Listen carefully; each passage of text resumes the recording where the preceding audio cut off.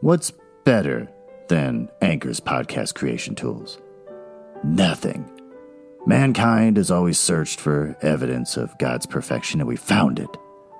Anchor is the easiest way to make a podcast. Anchor gives you everything you need in one place for free, which you can use straight from your phone or computer. The creation tools allow you to record and edit your podcast so it sounds great. They'll distribute your podcast for you so it can be heard everywhere. Spotify, Apple Podcasts, Google Podcasts, and the lesser of the podcast platforms like Stitcher. You can easily make money from your podcast with no minimum listenership. I've made $5, and I've been doing this for 3 months. So, download the Anchor app or go to anchor.fm to get started. Guys, a lot's happened since the last time I recorded. I had a friend from out of town come in as a guest for the podcast. And it was just as weird as I thought it was going to be. He was very friendly and nice, but he had to sit there for a solid hour while I read pretty much the most boring thing you're ever going to read. But he was a trooper. He didn't text his wife. He didn't find other things to do. He just sat there being my sound man. And he was gracious and kind. I tried to hug him on the way out to his car, and he rejected that hug. That never happened. But, so, it was nice to have a sidekick.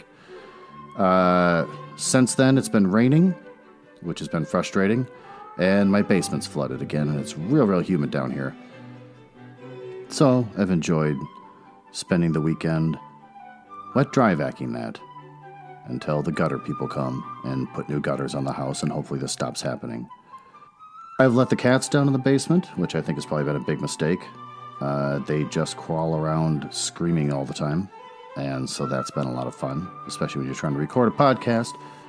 Last night I went to my white trash party with the people I grew up with, and it was at a person's house, and everyone seemed pretty mean looking, and they were mostly unfriendly. They're all really into Harleys, and it was a weird night. And so I sort of floated around talking with people. I actually talked to a young couple there that weren't people I grew up with or anything. They were just kind of stragglers. And they openly admitted that they argue a lot in their relationship. And I said, well, that's normal in a relationship to argue. And they said, we get pretty physical, though. And I said, you mean like hitting? And they said, yes. The both of them get physical and hit. I said, how does that work out? And the boyfriend said, well, I've been to jail a few times because of domestic reports being called in on the two of them because they're throwing stuff and screaming at each other. And I said, oh. And I looked at the girl and I said, have you? And she said, yes. So, I didn't know what to say. The only thing I had off the top of my head is, well, at least it's consensual. At least the two of you are agreeing to whatever the heck it is you call a relationship. I got food poisoning from the dip. I got real hungry towards the end. There was no food, but there was this sort of bean dip that somebody had left there with chips. So I started scooping it up. I took a bite, and my hungry stomach said, keep going, buddy. And I just started eating and eating and eating, and it really hit the spot at the time. But as the night went on, I was burping that stuff up and burping it and realized this isn't good. So went home, and at about 4 a.m, I threw up all over my kitchen sink. And that is disgusting. And finally felt better, brushed teeth, went back to bed, woke up this morning feeling fine, started cleaning and doing other things and sucking up water with the wet dry vac. And then when I went upstairs to shower, I looked in the mirror and saw that my whole face looks insane because of all the blood vessels that broke in it from throwing up. And then today I met up with a old coworker and had some dinner. with my horrible, disgusting face. And I could see that person could not hold it together the entire time that I would look at him and make some kind of statement. So that's been my weekend, and I hope yours was just as good. Also, there may or may not be inappropriate content for kids or really sensitive adults. It's public domain books, for the most part, that I'm reading, so I think it's probably pretty safe, and you probably shouldn't worry about it. But I don't read any of this stuff before I start doing the podcast, so I'm kind of learning about the book as you do, and if anything really cool happens that's sexual in nature or involves a lot of swearing, I'm going to be pretty impressed, just like you, and maybe your kid in the back seat. Have you ever listened to a LibriVox recording and thought to yourself, who are these people? Who's the guy with the labored breath and the cats yelling in the background that takes the time to read Anne of Green Gables to me? I found myself more focused on the individual reading the book than the actual story itself. Sitting there studying, listening for little sounds. The cars outside the window. The creaks and groans from the floor above the head of a neighbor who lives upstairs in the apartment. That is what I would like to recreate here for you with Nuzzle House Audio. I am Glenn Nuzzles.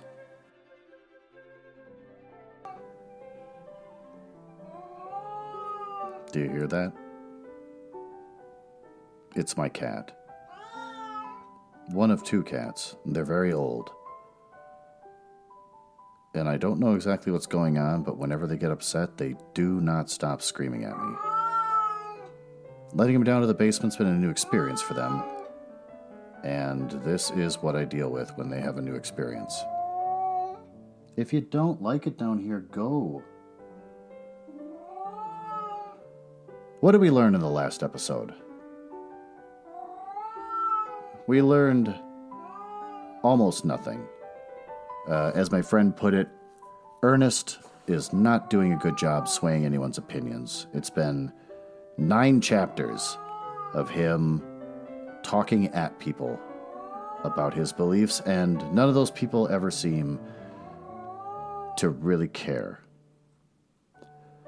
There's nothing to report in the previous chapter. It's just him talking some more.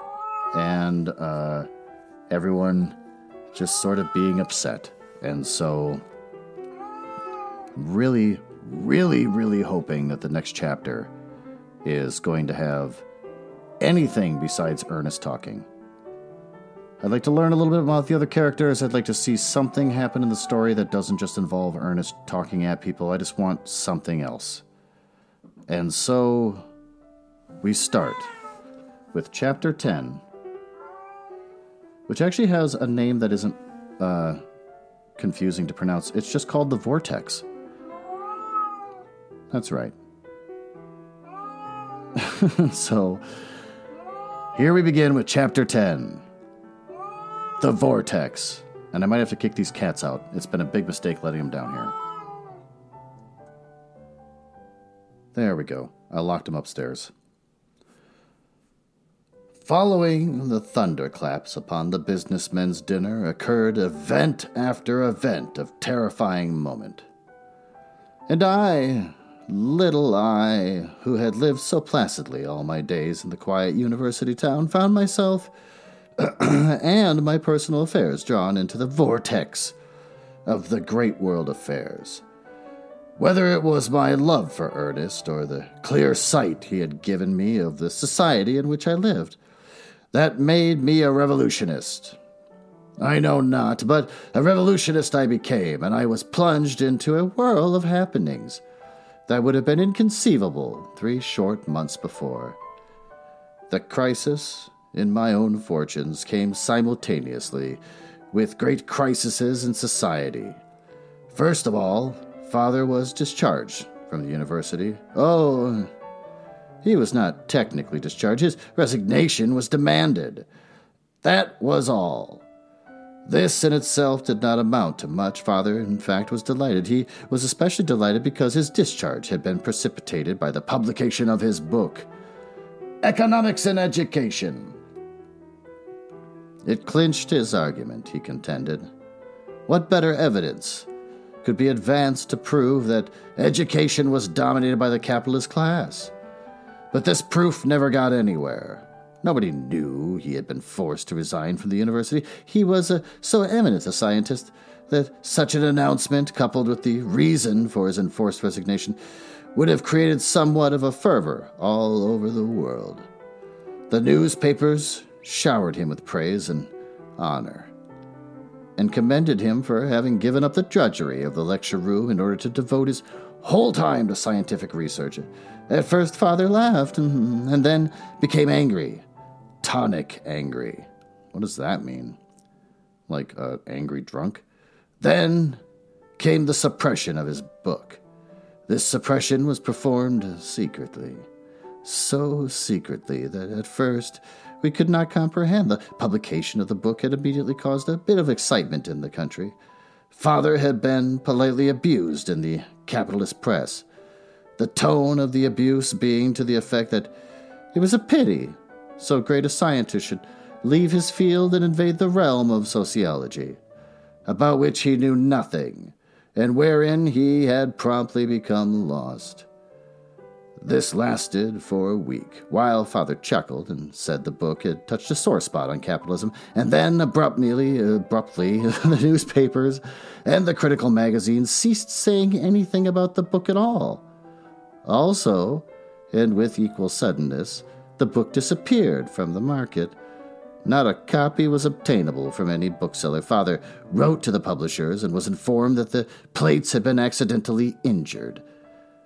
An unsatisfactory correspondence followed. Driven finally to an unequivocal stand, the publishers stated that they could not see their way to putting the book into type again, but that they were quite willing to relinquish their rights in it.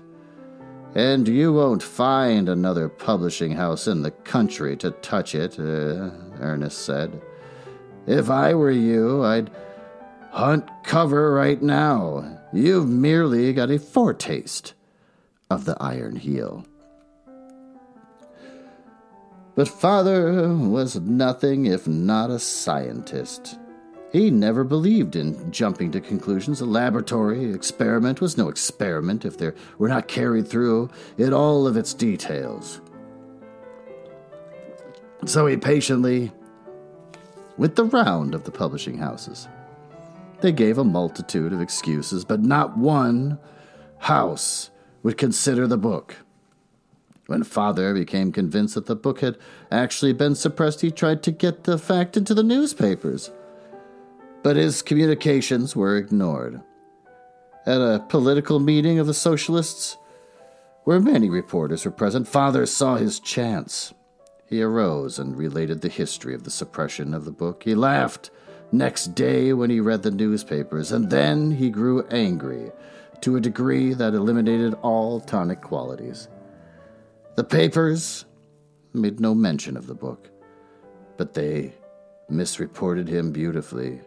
They twisted his words and phrases away from the context and turned his subdued and controlled remarks into a howling, anarchistic speech. It was done artfully. One instance in particular, I remember, he had used the phrase, "social revolution." The reporter merely dropped out social. This was sent out all over the country in an Associated Press dispatch. And from all over the country arose a cry of alarm. Father was branded as a nihilist and an anarchist.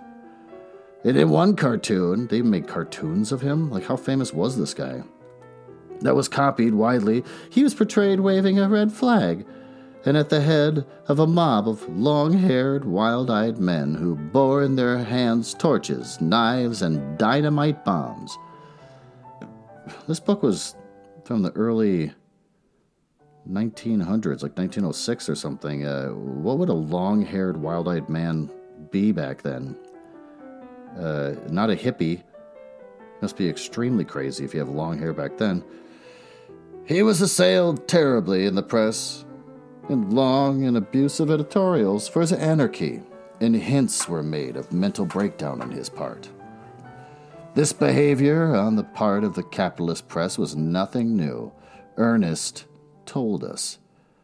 It was the custom, he said, to send reporters to all the socialist meetings for the express purpose of misreporting and distorting what was said in order to frighten the middle class away from any possible affiliation with the proletariat. And repeatedly, Ernest warned Father to cease fighting and to take cover. The socialist press of the country took up the fight, however, and throughout the reading portion of the working class it was known that the book had been suppressed. But this knowledge stopped with the working class. Next, the, quote, appeal to reason. A big socialist publishing house arranged with Father to bring out the book. Father was jubilant, but Ernest was alarmed. "I tell you, we are on the verge of the unknown," he insisted. "Big things are happening secretly all around us. We can feel them. We do not know what they are, but they are there. The whole fabric of society is a tremble with them. Don't ask me, I don't know myself. But out of this flux of society, something is about to crystallize. It is crystallizing now. The suppression of the book is a precipitation. How many books have been suppressed? We haven't the least idea. We are in the dark. We have no way of learning. Watch out next for the suppression of the socialist press and the socialist publishing houses. I'm afraid it's coming. We are going to be throttled." Ernest had his hand on the pulse of events even more closely than the rest of the socialists, and within 2 days the first blow was struck. The Appeal to Reason was a weekly, and its regular circulation amongst the proletariat was 750,000. Also, it's very frequently got out special editions, from 2 to 5 millions. These great editions were paid for and distributed by the small army of voluntary workers who had marshaled around the Appeal. The first blow was aimed at these special editions, and it was a crushing one. By an arbitrary ruling of the post office, these editions were decided to be not the regular circulation of the paper, and for that reason were denied admission to the mails, so the post office can actually censor things, according to this. Was that ever true in the past? Maybe it was. Not doubting the author, but I can't imagine the post office now having a say in pretty much. They'd just be happy to mail something to someone.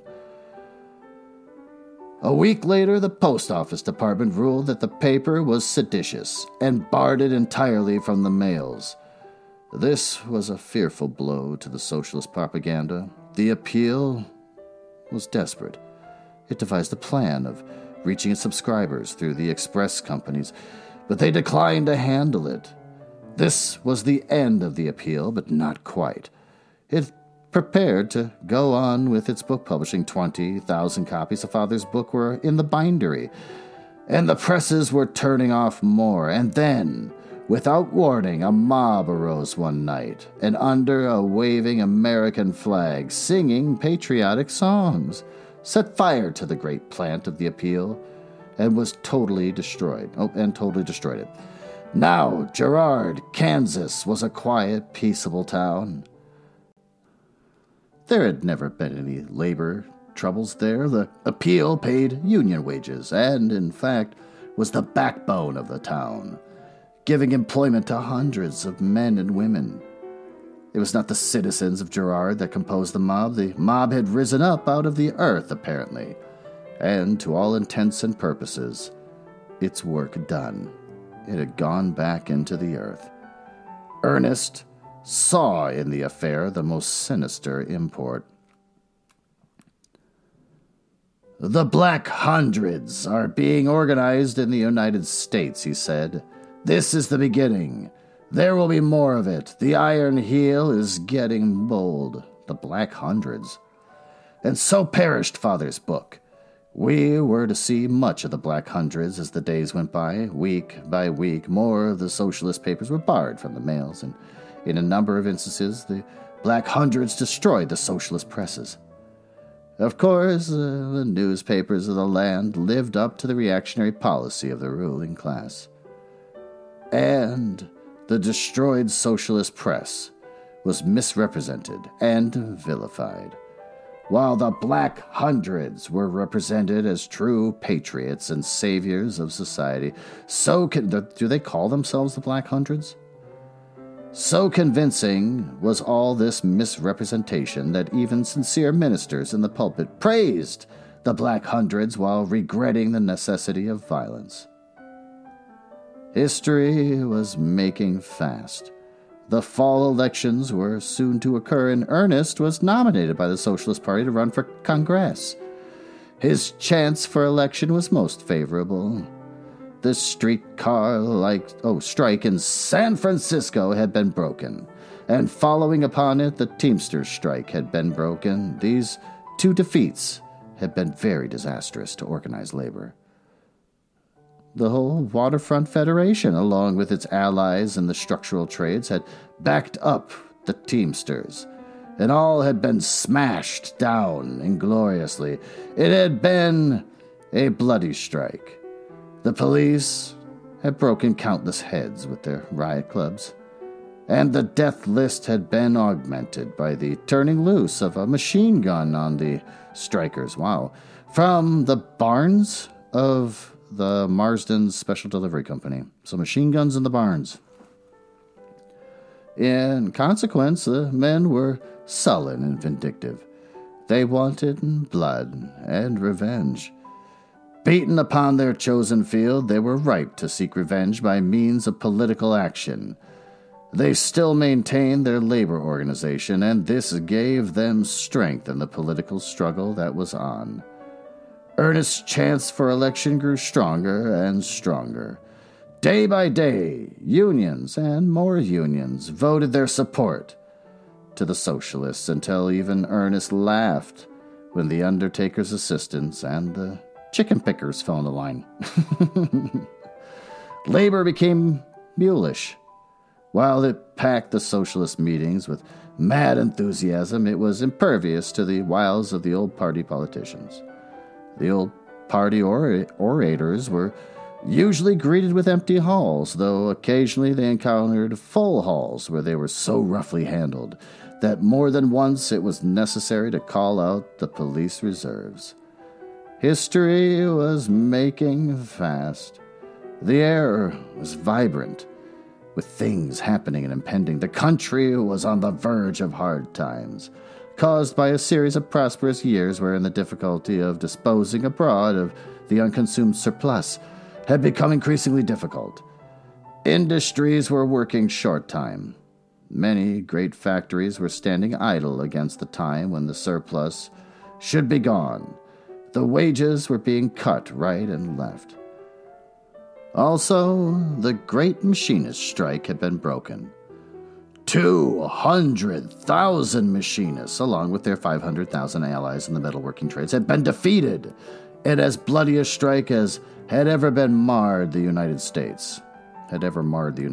Pitched battles had been fought with the small armies of armed strikebreakers, put in the field by the employers' associations, the Black Hundreds appearing in scores of wide scattered places, had destroyed property, and, in consequence, 100,000 regular soldiers of the United States had been called out to put a frightful end to the whole affair.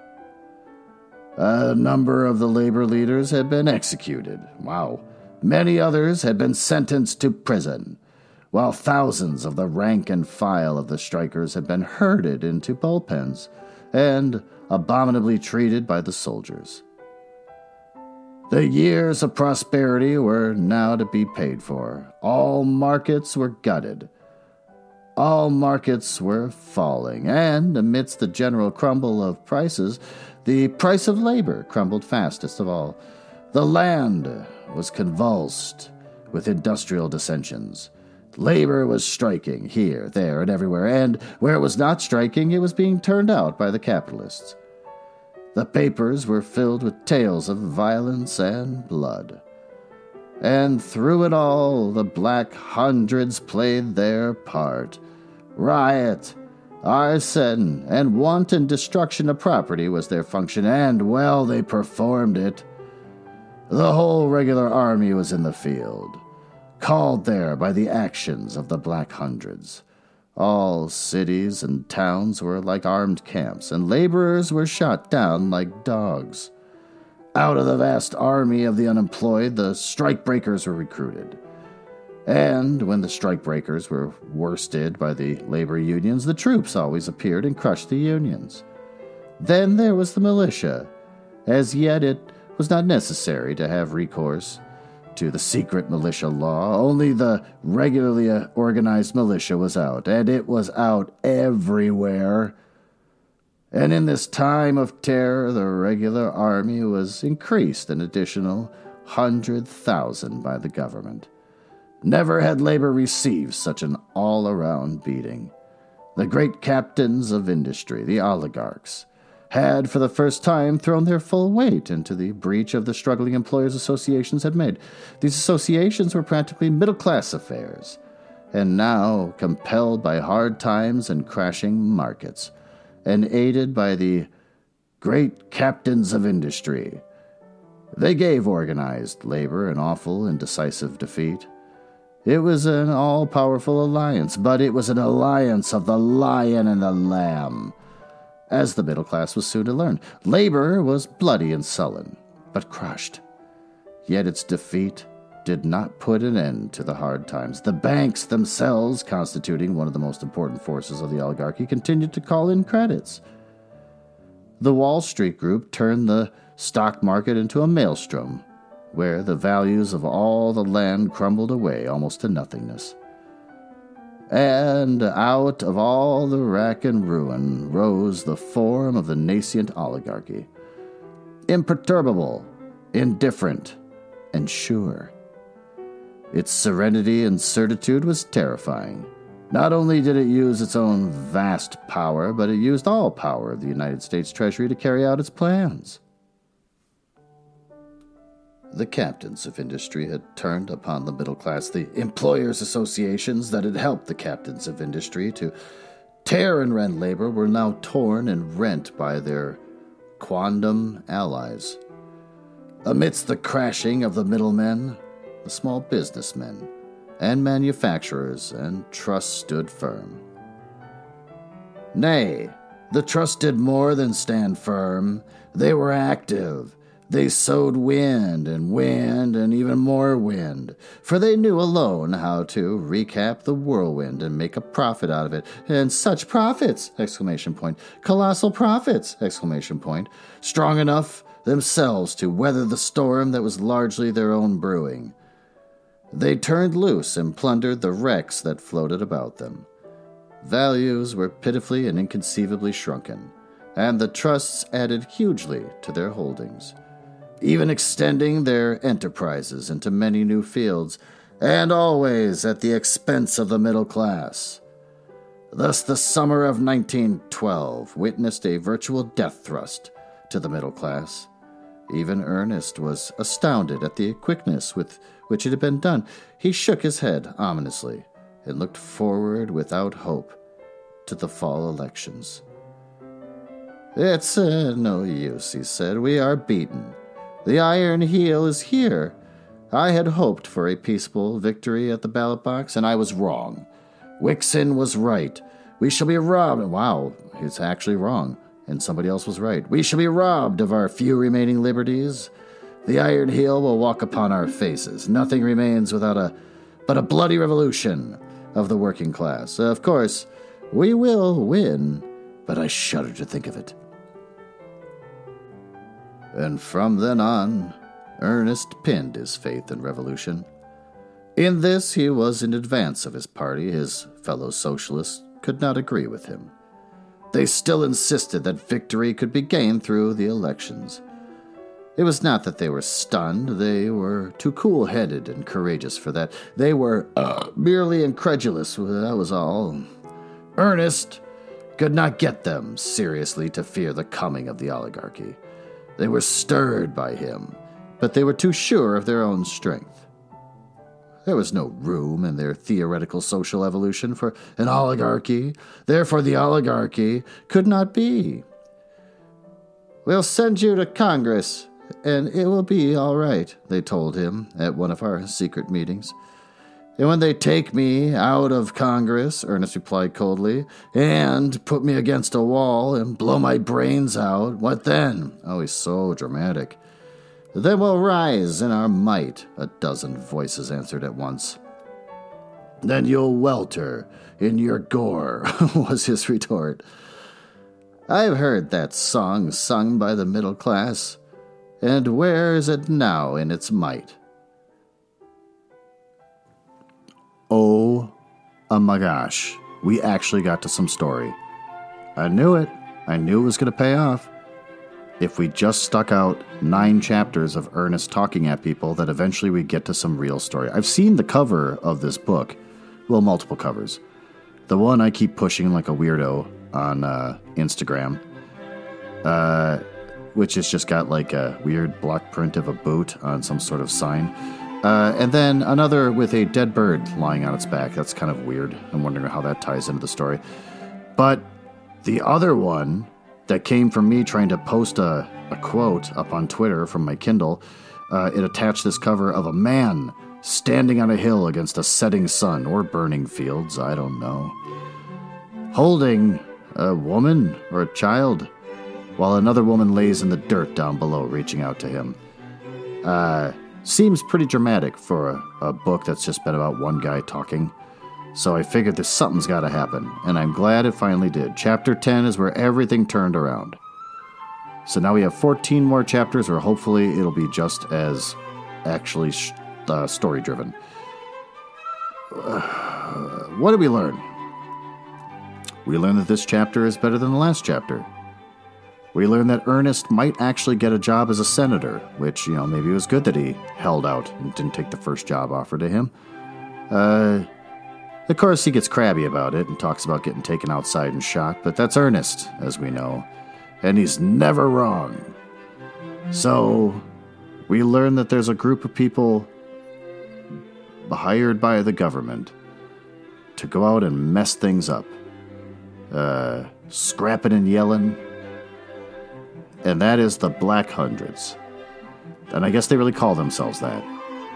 And with a name like the Black Hundreds, would preachers at the pulpit really get up and talk about how they're true patriots? Such a creepy name. But apparently, that's what you get. So there you go. Crazy things are happening with the middle class. Battles are going on between the oligarchs and the socialists. So, hopefully the next chapter will be just as sweet. And I hope that you will join me for it, and that you've enjoyed this as much as I have.